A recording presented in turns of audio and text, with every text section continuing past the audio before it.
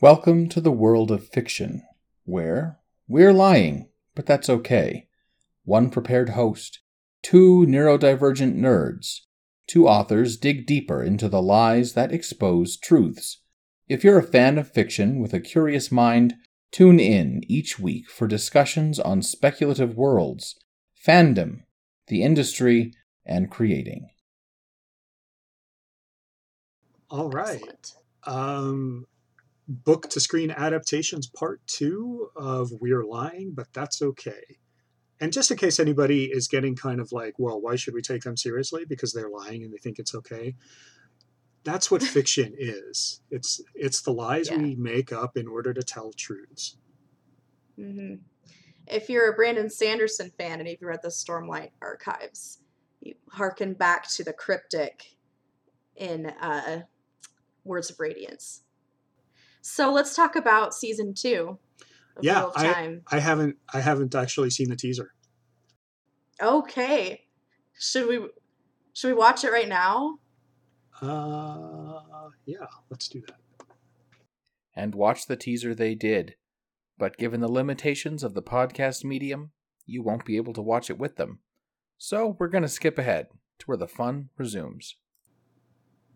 Yeah, some really good stuff there. Mm-hmm.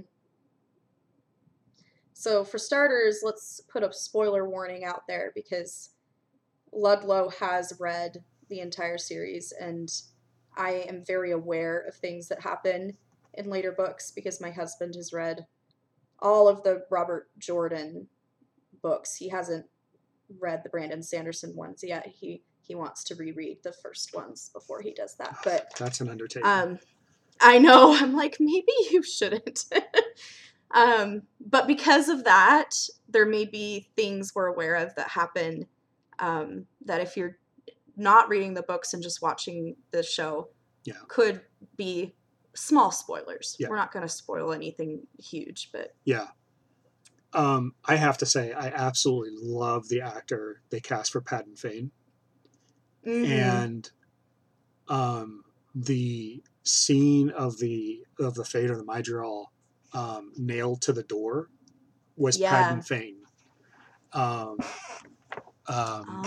And it's basically Paddon Fane showing this group of Trollocs, no, you don't listen to him, you listen to me. And he is, as the series goes on, he's really pretty sinister in Robert Jordan's kind of upbeat way. But he could really, I mean, he's going to be dangerous, and I'm really excited about that. And then, gosh, what else did we see in here? We saw Aiel. Yep. We saw the Aiel Waste for sure. We saw a big wheel, which, in Max's opinion, could possibly be a am I saying that right? Ter'angreal? Something like Ter'angreal. Yeah. Ter'angreal. I think that's it. Ter'angreal. I keep in mind before fans roast me that I'm listening to these, so I'm not seeing a lot of these words written down, and it's very hard for me with my neurology to repeat a word that I haven't seen written and have only just heard. So I might struggle with some pronunciations and things. It's not because I'm not a true fan and I'm not paying attention. It's because I'm listening to these on audiobook when I drop my daughter off at school and then pick her up from school and have to sit in carpool line forever. And dear reader, I didn't even know that about JS, so that was kind of interesting. So I'm looking at a paused still of the wheel, and it could be. I mean, it has like manacles attached to it or cuffs attached to it. Yeah, which is really interesting. So I mean, or it could just be a straight up punishment thing in the waist. Mm-hmm. So right, I mean, it could be a couple different. It's things. hard to tell because we don't know how Rafe is going to interpret some of these things. Yeah. It would be a different interpretation from the one that we saw in the first season that Moraine gives Rand, but it is a possibility because we know that when Rand is in the Aiel Wastes, he comes across more of these. Yeah. Something that I predict for season 2 is season 1 was mostly book 1, some things from book 2, and then other things pulled from future books. I think that season 2 is going to be much more aggressively a combination of books. Yeah. And I'm predicting books 2 through 4 will have things from those 3 books in season 2. Yeah. Obviously, there's going to be the hunt for the Horn of Valier, and what it looks like is Rand is not going to be part of it, and neither is Matt. That Perrin's going to be on that journey simultaneously with Rand being in the Ideal Wastes, which didn't happen in book 2 and happens later, and then Matt having his own journeys from future books from like book 3 and 4, and they're making these happen at the same time in the show because they have to condense 14 books into a handful of seasons. Yeah. And actually one of the snippets that we get are 2 people fighting with like staves in a courtyard. That is actually, that's Matt. Yeah. That's what Max noticed as well. Yeah. That it's Matt, and he thinks it's when he's being trained with, what did he call it? See, this is one I don't actually know because I haven't read far enough ahead. But it's a specific type of weapon that Matt gets trained with in a future book. Yeah. So it's also possible that it's part of a different scene. So one of the things that happens with Matt when he gets to the White Tower, well, first of all, he's emaciated and stuff, so they feed him a whole lot, like push him full of food constantly. But he also drops 2 of the people training to be warders. They have swords. He has a staff. I think it's been a long time.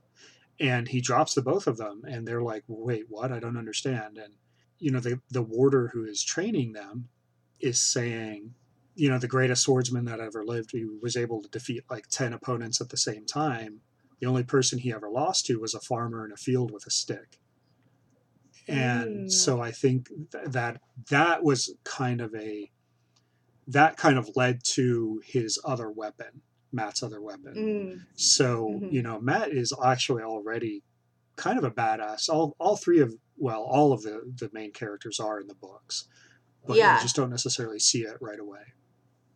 I mean, they're all Tavirans, so they all have, even if they're not all the dragon, like Rand is, they all have very important roles to play in.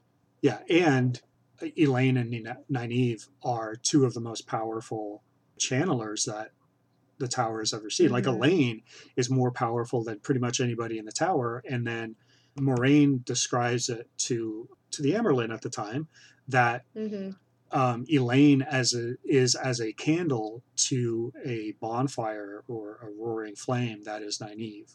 Like Nynaeve is by far the most powerful channeler the women have seen in probably 1,000 years. Probably since the Age of Legends. Yeah. And the Nynaeve's an interesting one. And even though it wasn't in the teaser, my husband and I have a prediction with Nynaeve's story in the 2nd season. Okay. Because they made the very interesting decision to still Moraine at the end of season 1 to take away her ability to channel, which, for those who don't know, is called stilling. It's what they do with the men who can channel to keep them from going mad. But Ishmael stills Moraine at the end of season 1. And that doesn't happen in the books. I don't believe she's ever stilled in the books. She is. If I remember correctly. Oh, she is? But later on, yes. Is it? Yeah. Okay. So she is stilled, but not nearly as early as she is in the show. And we also know, if you've read the series, you know that Nynaeve figures out how to unstill someone. Yeah, which for a couple thousand years had been thought to be impossible. Since the Age of Legends, probably. But yeah. Yeah. And Nynaeve actually figures it out on a male channeler, and it happens. She's kind of like probing, and then all of a sudden it clicks back into place, and the two characters look at each other like, what just happened? And he is obviously ecstatic. And one of the things that they find is that a male channeler healing a female channeler, she gets back all of her power. So if it's cross-gender, cross-sex, they get back all of their power. If it's somebody of the same sex healing somebody who has been stilled, they don't get back nearly as much power. So Moraine, who was a fairly potent channeler, is not very powerful down the road, but her value comes from some other things. So, you know, and which they introduced in season 1 for sure, that there's more that Moraine is offering than just her ability to channel. But we're predicting that they're moving these things up, and having Nynaeve figure this out in season 2, and then unstill Moraine at some point. Maybe, which would be a big moment for their relationship too. So that's one of our predictions. If not season 2, then season 3. There's another scene that was very brief that I want to bring up. Oh yes. That's not. There's an this Aiel. Shot. I'm sorry. Yeah. No, the blonde guy, right? Yeah. I'm like, he's not Aiel. That's a Children of the Light. Yeah, that's what I was going to bring up, because when I first watched, I was like, oh, an Aiel. Yeah. And then I paused it on him because it was such a brief shot, and I was like, wait, no, he doesn't have red hair. So, well, the red hair isn't necessarily a requirement. Especially if you're out in really strong sunshine all the time, it's going to bleach your hair anyway. So, you know, we would see guys in the Marine Corps all the time, really short hair outside. We were outside constantly.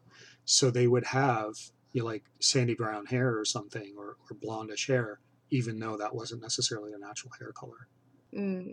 So, I thought the thing over his left shoulder was like a backpack or something. And now I'm looking at it, I'm like, no, it's his armor. It's his, it's ceremonial, so it signifies rank for them. So it's not really there to do a whole lot of protecting. Yeah, it's in the details, because the initial shot, it's like, oh, it looks like an Aiel in the Aiel wastes, but it actually looks like it's a child of the light. Yeah. Oh, yeah. So sorry about that. What was it that you were going to bring up? No, that was it. Oh, that was it. Okay. Okay. Yeah. Yeah. So we can move on to another one. I think that the image of the two really tall stones that almost looks like a gateway might be portal stones, their interpretation of portal stones. It kind of looks like they could be in a steading with all of the green and the vines climbing up them. If it's not a steading, then I would say it's in one of the southern kingdoms, because the southern coast kingdoms are probably like very Mediterranean-ish, but like the parts of the Mediterranean where they grow citrus fruit and stuff. And I mean, those are definitely palm trees. Yeah. So yeah, it could be kind of a jungle. It could be a steading would make sense. So yeah. It's initially it looks like it's probably just an ornate kind of gateway into somewhere, but they spend a bit of time in that shot looking at it, which makes me think, these could be the portal stones, because it's that, which I think is a very cool interpretation of portal stones, if that is what they are. Yeah, it would make sense that they would be, if they're being made by different people, which they would have been. I would imagine that they would kind of look a little different regionally. And then it's got this castle out in the desert. Yeah. And I'm trying. What is that symbol? With the soldiers in the circle in the courtyard. Yeah. There's hawks on the tents. So it's one of the northern kingdoms then. Yeah. One of the ones that defends against the blight. Yeah, that's what we can gather based on the the insignias on the tents. Yeah. Back to the Murdral on the door. It seems like maybe we're going to see some of Fane's journey in the same way they added some of Moraine's in the first season. I mean, in the second book, you don't see a lot. There is some from his point of view, but not a lot. And instead, we follow Inktar and Rand and Matt and Perrin through these towns where everyone's just gone and disappeared, but then there's a Murdral nailed to the door, and they don't know what happened. And so if they do go in the direction of seeing the other side, of seeing how it happens, I'm very fascinated to see what they do with that and how they interpret those events. I think that it will add to that political intrigue, but on the dark side rather than, in the White Tower. Yeah. Because there is a lot of politics that's going on with the Dark One and the Dark Friends, and it'll be really cool if they go that direction and show us some of that. Yeah. Yeah, it's going to be interesting. So, and again, it's going to end up showing how incredibly powerful and scary Padan Fane is. Mm-hmm. Okay, I couldn't remember. So the hawk, I believe, represents the kingdom of Shinar. Okay. And it is a blue and white symbol. So that's typically Shinar. It. Yeah. And Max is like, maybe that's going to be at the very beginning before they leave Shinar to hunt the horn. Yeah. I want to mention Rand, his appearance, because there's the shot where he's sitting and looking very powerful, sitting in what looks like it could be a fancy bed or a fancy chair or something, and it looks like there's markings on his neck and chest, which if he does go to the Ideal Wastes, there are markings that he gets there, but I believe in the books they're on his forearms. Yeah. And his hands. But by the time it's all said and done, he's got brands on both of his hands, and then he's got dragons on both of his forearms down to the back of his hands, I think. Mm-hmm. Yeah, it does look, well, it could just be weird and just be dirt or something, but I think it's... Yeah, it could. I think it's likely but it does look like there's something there, and I don't know if they're playing more into those markings and maybe making it more dramatic for aesthetics on the screen. But it looks like something. There's something there, and I'm very intrigued by that. I think it's going to be really cool to see Rand really accepting that he's the dragon and his power so much earlier, because where I'm reading in the books, he hasn't really accepted it yet. He's still like, I want to just get away from all the Aes Sedai. I'm not going to do what they want me to do. I'm not going to be who they want me to be. And then, there's an epic battle, and everyone knows now that he's the Dragon Reborn because of this epic battle in the sky that everyone could see. And I'm very interested to see how it plays out if he's already accepted he's the dragon before people find out. And if people find out in the second season, or if they change that. There was a lot of kind of back and forth with all of the characters, especially, like the big five. And it could be, and to be honest with you, there's stuff that he wrestles with until the very last book. And it's, there's points when it's like, dude, get over it. Like, just grow it. Hey, Brandon Sanderson was saying, as a younger person reading the books, you're totally on Rand's side. Like, yeah, they're so annoying. Just leave this guy alone. And then he said, rereading it, because he's read them many, many times, obviously. He had to be able to finish the series. But he says, rereading it as an adult, he's very much like, Rand, you just need to listen to Moraine. Like, come on, she knows better than you. Just listen to her. Stop all of this immature nonsense. Like, just accept this, because you can't change it just out of pure stubbornness and willpower. Yeah. Yeah. And I thought that was a really interesting thing, because I think for the film, they understand that the audience, the age of the audience who's watching these films, isn't necessarily going to have patience for a sort of immature rejection of the chosen one. Yeah. And they needed him to accept that much sooner, so that the audience can actually enjoy Rand as a character instead of being annoyed and frustrated by him. Well, and it's not just Rand. It's,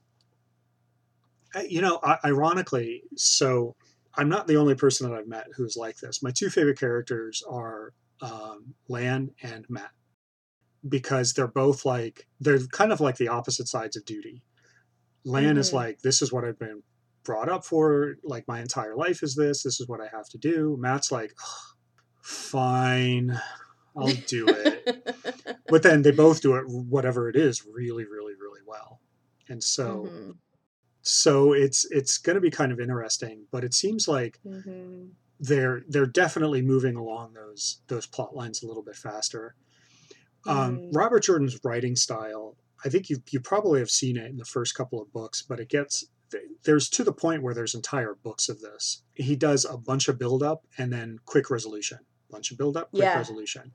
What happens is some of those books, like The Slog, are build up, no real resolution.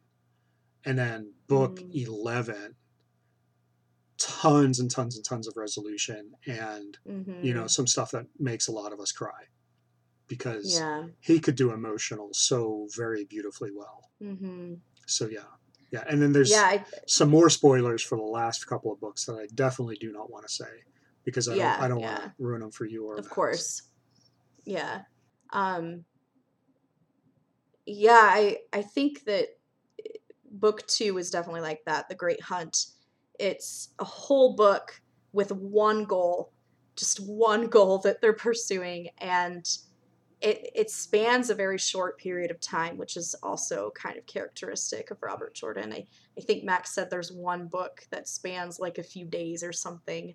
It's the entire book, just a few days, which is fascinating to me as a writer in the more technical sense, and like as a professional writer perspective rather than a reader. As a reader, it sounds like a nightmare or brilliance, right? It could go either way. But I think that the film is going to take more of a immediate payoff, follow the format that you usually see in a TV series, where you get some resolution with every episode, and the end of a season has a big resolution and big payoff. And then introduces more intrigue as the cliffhanger. Which in season 1, it was the Soldom at the end, which I thought was, even though the wave coming at the girl was a very bizarre thing, I don't understand. I thought that the scene with when the ships first come in was very well done. It was very intriguing, and if you don't know what the Soldom are, which I didn't know what they were at the time I saw that episode, it's very cool. It just like, whoa, there's this whole other thing happening that's about to be introduced, a whole other group of people that we don't even know about yet. And in book 2, that's really, the Soldom and the Shan Chen, that becomes really prominent. But all that to say, I think the show has to give that payoff more frequently, and that's going to require cutting out a lot of things that some people might be upset having cut out, or changing things like having Matt, Perrin, and Rand all on separate journeys, which I think they're going to do. Well, and they all had different journeys, literally and metaphorically, and so they're just they're pushing up the timeline, mostly because a lot of it really isn't that interesting. I'm gonna be honest. Like, some of it's just like, okay, this is set up for later. and they've got a whole lot of material to get through to get to the fun stuff. Right. And it works in the book, at least it did in book 2, because you never feel like it's taking forever to reach their goal, because there's so many things happening that just like Celine, for one, just this, okay, there's this new character and I am highly suspicious of her. And that keeps you occupied for a while this task that they're on is being drawn out. But that doesn't work the same on the screen. No. That doesn't tend to... I mean, people get frustrated when episodes in a series are drawing out something that they feel they've been promised from the very beginning. Yeah. At some point, I'm going to have to sound like I know what I'm doing. But we'll worry about that when we've got like 12 listeners. Yeah. Yeah, the pacing on movies and television versus books, short stories, etc. You're right. It's so very different. It has to be. Short stories with movie shorts might be the closest thing to parody. But yeah, there's no way you can do it any other way. I think that based on what I'm predicting and what I've seen in the teaser, there's going to be a lot more fuel for the haters. Yeah.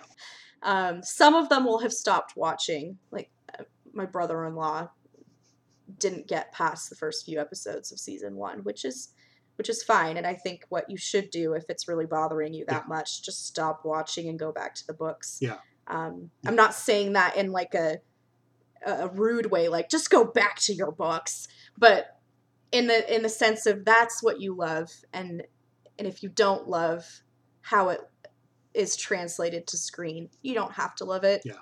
Don't torture yourself, and just go back to those books. Yeah. Agreed. But for those who are still watching even while they're angry, I think there's going to be more controversy in season 2 than there even was in season 1. I think it'll be very controversial. Yeah, people are definitely going to be like, "What the heck? Why could you do? How could you possibly do this? Oh, see, it's all awful." And they're going to miss the art of storytelling in this format, and just how very how very different it has to be. Yeah, and sometimes you have to change that perspective of, this is an adaptation of this book that I love, and look at it as, this is another story within this world that is inspired by a story I love. Something Brandon said is, it can help to look at it as not even the same cycle as the books were, as a different cycle on the Wheel of Time. And this is Rafe's, interpretation of what one of those cycles might look like. Well, and that can help. They also did that with the Dark Tower. The movie that came out in 2017 is literally a different cycle through that thing. I'm going to ruin part of it. And I'm sure there's plenty of fan fiction that's done that too. It lends itself to that. Yeah. Yeah, and in the Dark Tower, it's very much like the whole thing is a site. It goes over, it happens again and again and again, and until finally something changes, and the thing that changes is hinted at, but like only on one or two of the promo posters. I don't even know that they had a scene that actually showed it in the movie, which was a real shame, because it was very much, this is a different cycle through this story. And so, the Wheel of Time definitely lends itself to that. But, when I was a kid, I was very much like, oh, it has to be exactly the same or it's not a real thing. And it was, did I say this? It was a Stephen King quote that changed my mind on that. Yeah, you mentioned that. Might as well mention it again for our listeners. But okay. You did mention it in part 1. Yeah. So Stephen King has a quote that I read many, many, many years ago that I was actually looking for, couldn't find. That basically says that he loves to see the interpretations of the work, because he's like, look, nothing ever changes a single word I've ever written. It's just a different way to view the same material or the same story that I was trying to tell. So, you can tell the same story thousands and tens of thousands and millions of different ways. So, this is just more of a literal version of that. It's literally the same story done in a different way for a different format. Yeah. And I think it's important to note that authors are not screenwriters. Yeah. And they're different crafts. Yeah. They are. And you can't... sometimes if you get an author who is good at both, then you can get an author who is one of the main writers for the screenplay, and you'll get a really interesting adaptation that way because it's still coming from the original artist. But usually, I mean, you might see some direct quotes pulled from dialogue, but the dialogue's really the only thing that's transferable. Yeah. In such a direct way. Well, you can't plan a film shot the same way that it's described in a book. And I think one of the masters of, being able to write the book and then write the screenplay and be involved is Neil Gaiman. Like, he's the showrunner for Good Omens. And I think Sandman too. And I'm pretty sure he at least wrote Sandman. I don't know if he was the showrunner or not. I'd have to look that up, but he at least wrote it. Yeah. And it is different. There are differences in both of those. Good Omens does use a lot of the same dialogue directly, and the narration that kind of breaks the fourth wall sometimes is pulled directly from the book, but the way it's written lends to that a little better. Yeah. But from what I understand, I haven't read all the Sandman comics, but there's a lot of changes between the comics and the show. Apparently he helped develop it, but I don't think he's the showrunner for this one. He might be, though. I'm going to look it up because we live in the future, and at least then I'll feel like I'm contributing something more.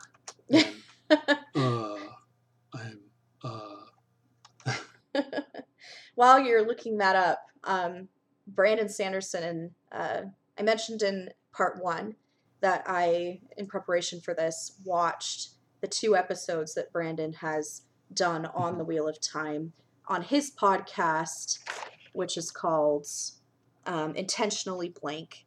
It was episodes 27 and episode 34 that I watched. One of them was a reaction to the pre-COVID episodes, and the other one was more of a reaction of the post-COVID episodes.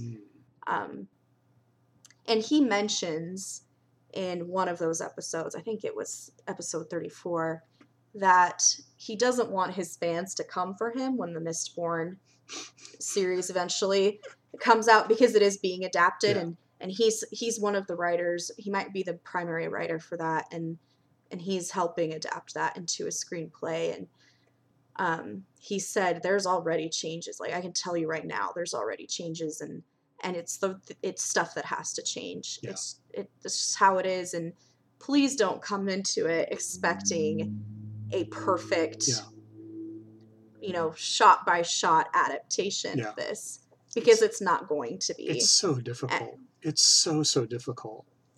So he is not. So Neil Gaiman is not the showrunner for the Sandman. It's Alan Heinberg, and he helped. So he did help with the development, and then he actually wrote or co-wrote the first episode. Just the first? Yeah. Okay. Yeah. But he is really involved with the productions quite a bit, or as much as he can be, depending on the contract. So he was not very involved with American Gods at all. Whereas with Good Omens, he was the showrunner, and his basic thing was, if Terry wouldn't have liked it, I'm not doing it. They would say, hey, we want to make this change. And he would be like, what would Terry think of this? No. That's an interesting comparison, because it's another example of an author finishing what another author started, in the same way Brandon finished The Wheel of Time. And, most of the hardcore Wheel of Time fans love Brandon. and are very grateful Yeah. for him finishing out the series. But you know, I've met a couple, my brother-in-law included, and he'll never listen to this, so I don't have to talk about that. But and he is just like, Brandon is not as good of a writer, and I didn't like his versions of the story and what he did with it, and I didn't like his writing, and I prefer Robert Jordan so much more, and a very like purist kind of attitude towards it, where an automatic rejection of Brandon. And so for him, he's not a reliable authority for the show. Whereas for most fans, Brandon helping with Wheel of Time and working on the show is a big stamp of approval from an authority figure.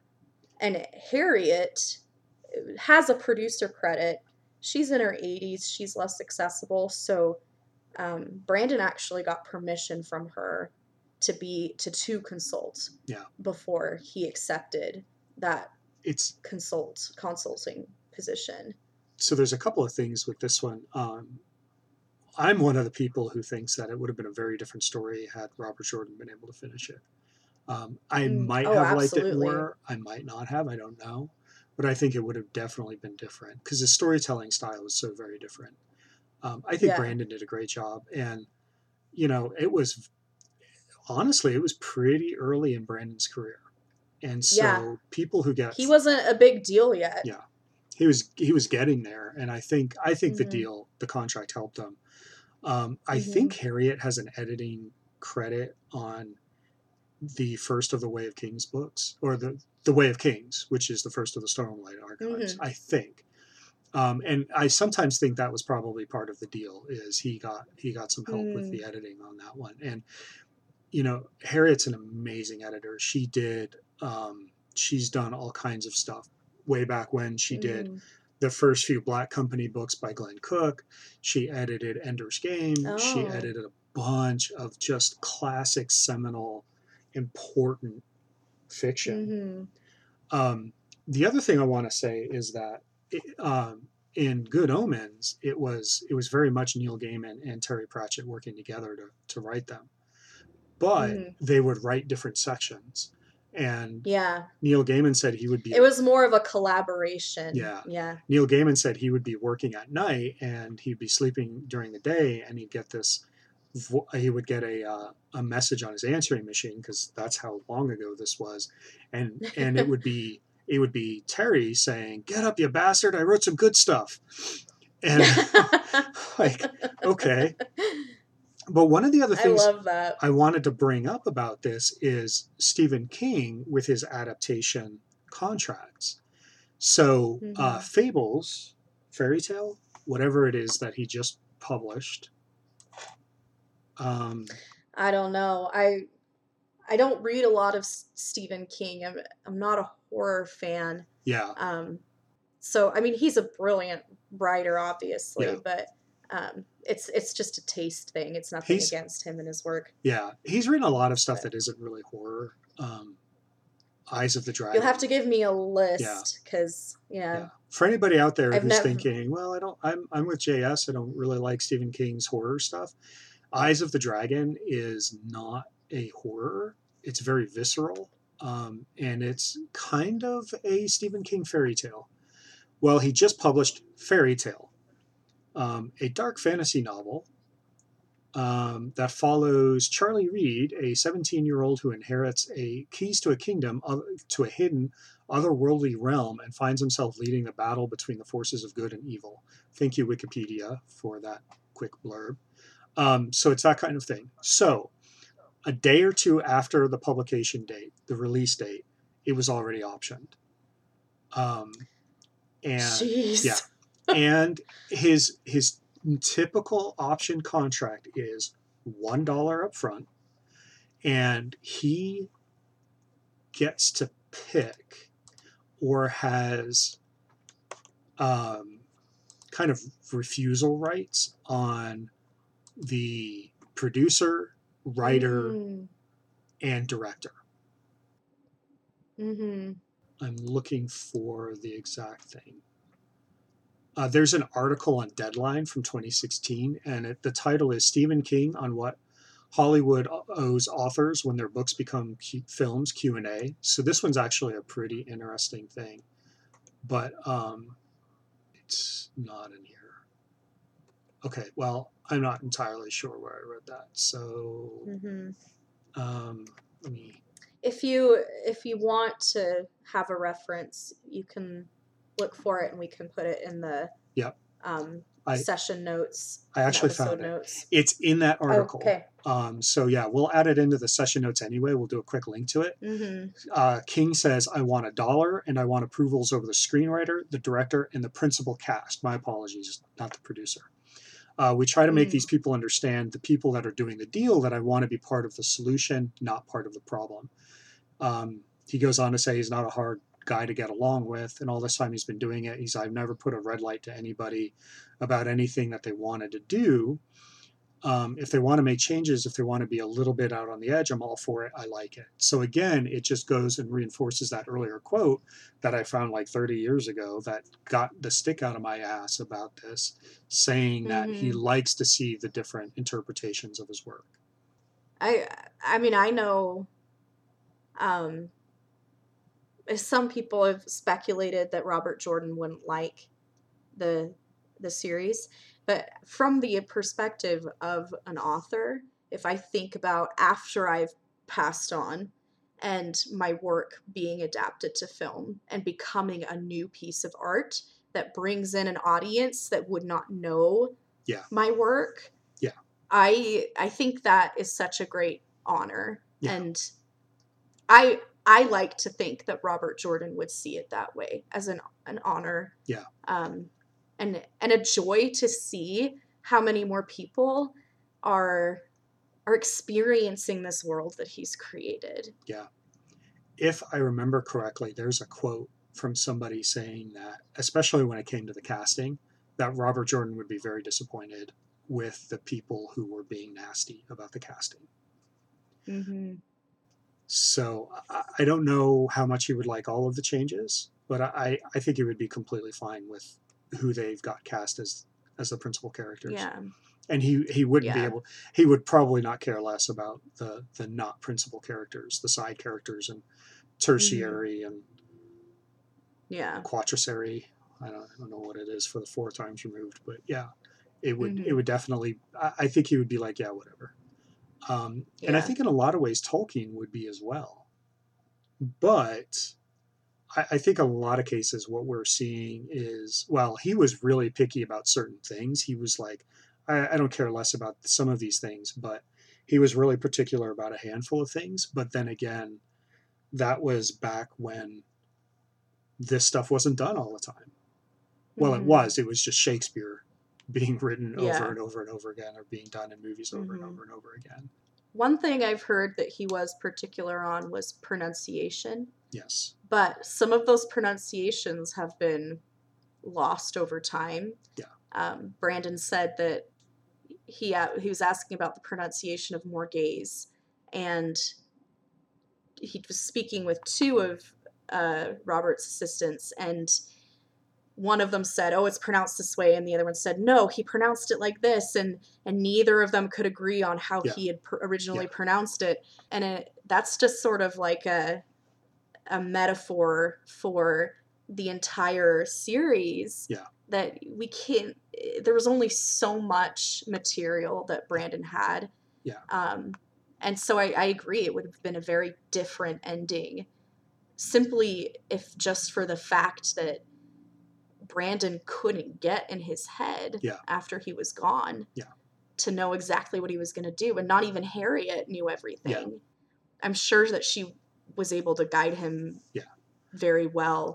But those in the notes, like, literally they're like, okay, we know this scene, we know this scene, we know this scene, we know that this stuff has to happen.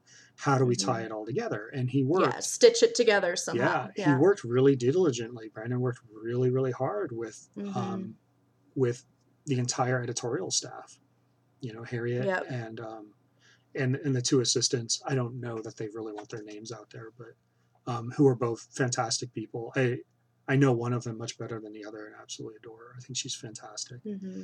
If she listens to this later, it's only because I felt obligated to say that. Because for the first time or the very new listener to this, Ludlow is a giant pain in the ass when it comes to stuff like this. So I used to get into a lot of trouble in boot camp about being kind of a really snarky, funny. Well, I think I'm funny anyway. You have your moments. Yeah, I have a couple here and there. Yeah, I think when it comes to adaptations in general, as long as something isn't absolutely horrific, people are going to be like, oh, that's awesome. And it's really just interpretation about what is considered horrific and not. So. Mm-hmm. I mean, I think people need to appreciate the art being good in and of itself. And obviously there was some issues with the final 2 episodes of the first season that I think are legitimate concerns, but we also have to offer some grace given the complicated circumstances the team found themselves in. Yeah, and COVID hit everybody. I mean, everybody. Yeah. Like, it completely changed the way they filmed The Witcher, which was interesting. It changed everything. Yeah. Well, Supernatural. Everything for film. The final season of Supernatural was supposed to be much longer and involved a lot more throwback characters. But, you know, really all they could bring in was the guy who played, or Jim Beaver, the guy who played one of their mentors who had died, you know, many years before. But like when they get to heaven, there's supposed to be a lot of stuff there. And like they were going to bring in a ton of the actors and they couldn't. They just couldn't do it because of COVID restrictions. Yep. So I'm patient with those final 2 episodes for sure. Yeah. But I think that people need to remember what a true letdown feels like. Yeah. Like the Aragon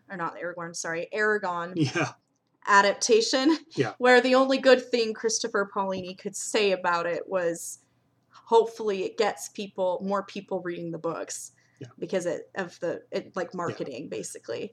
Like an elaborate marketing scheme. And to be realistic, let's be honest, there are people out there who think that The Wheel of Time or The Rings of Power or Sandman or Good Omens are all every bit as bad as the Aragon adaptation. But those people are wrong, and true. I'm fine with them being wrong. No, I'm not going to gatekeep. I'm not going to gatekeep for them. If they don't like it, they don't like it. They just don't have to be douchebags about it. Yeah, you don't have to like a piece of art, but that also doesn't mean you need to shit on it. Yeah. Because there are going to be people out there who do like it, and I'm not gonna yuck their yum. Mm-hmm.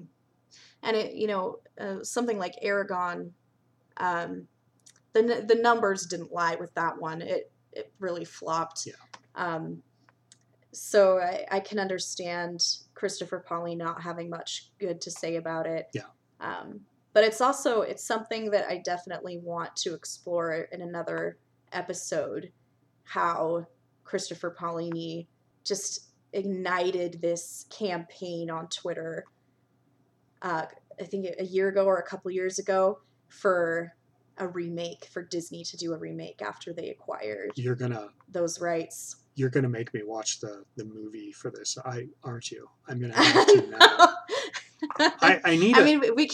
We have to wait to do that one until we have more information about the live action that they're going to do, because they did just officially announce. We can do another one about adaptations and what authors think about them, but spread, go much wider than this. But or if we want to go really specific.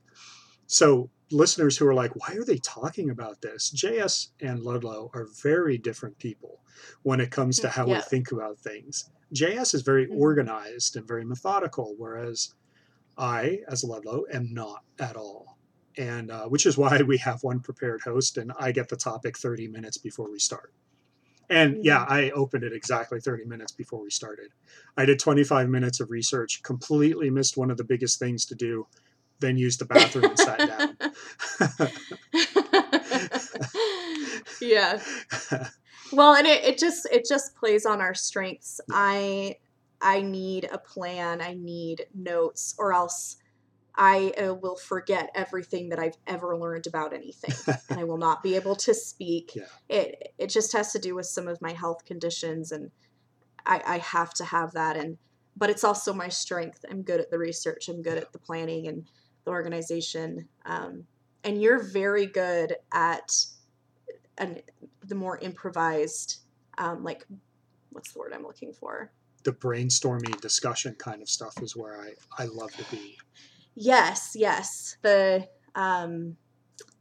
really getting deep into these thought exercises and bouncing off of another person. And you're very good at, I mean, to dumb it down, I guess, you're very good at conversation.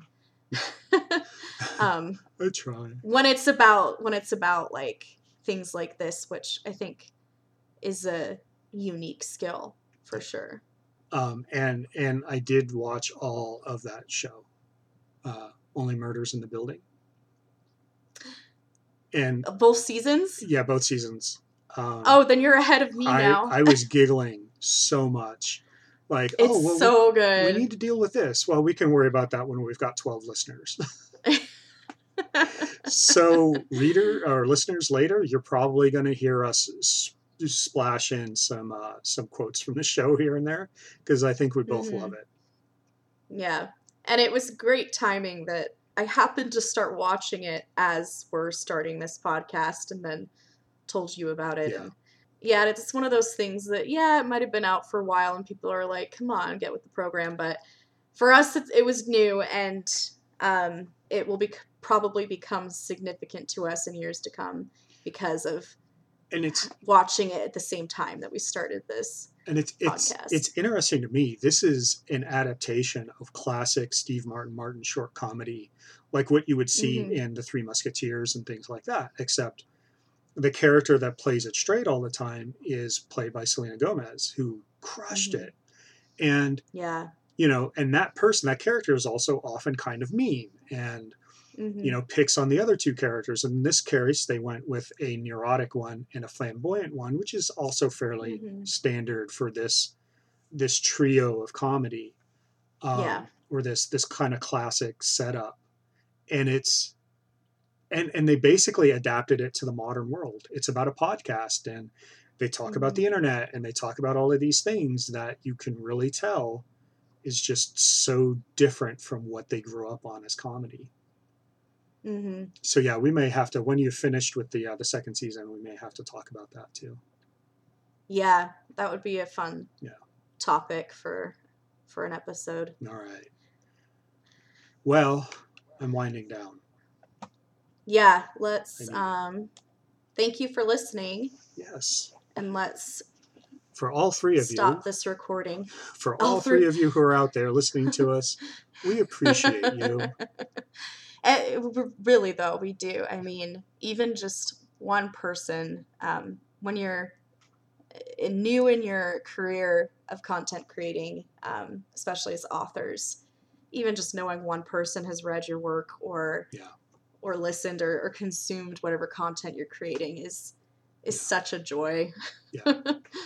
So yes, thank you very much for listening. And we'll see you next time. All right. Sounds good. Take care, everybody.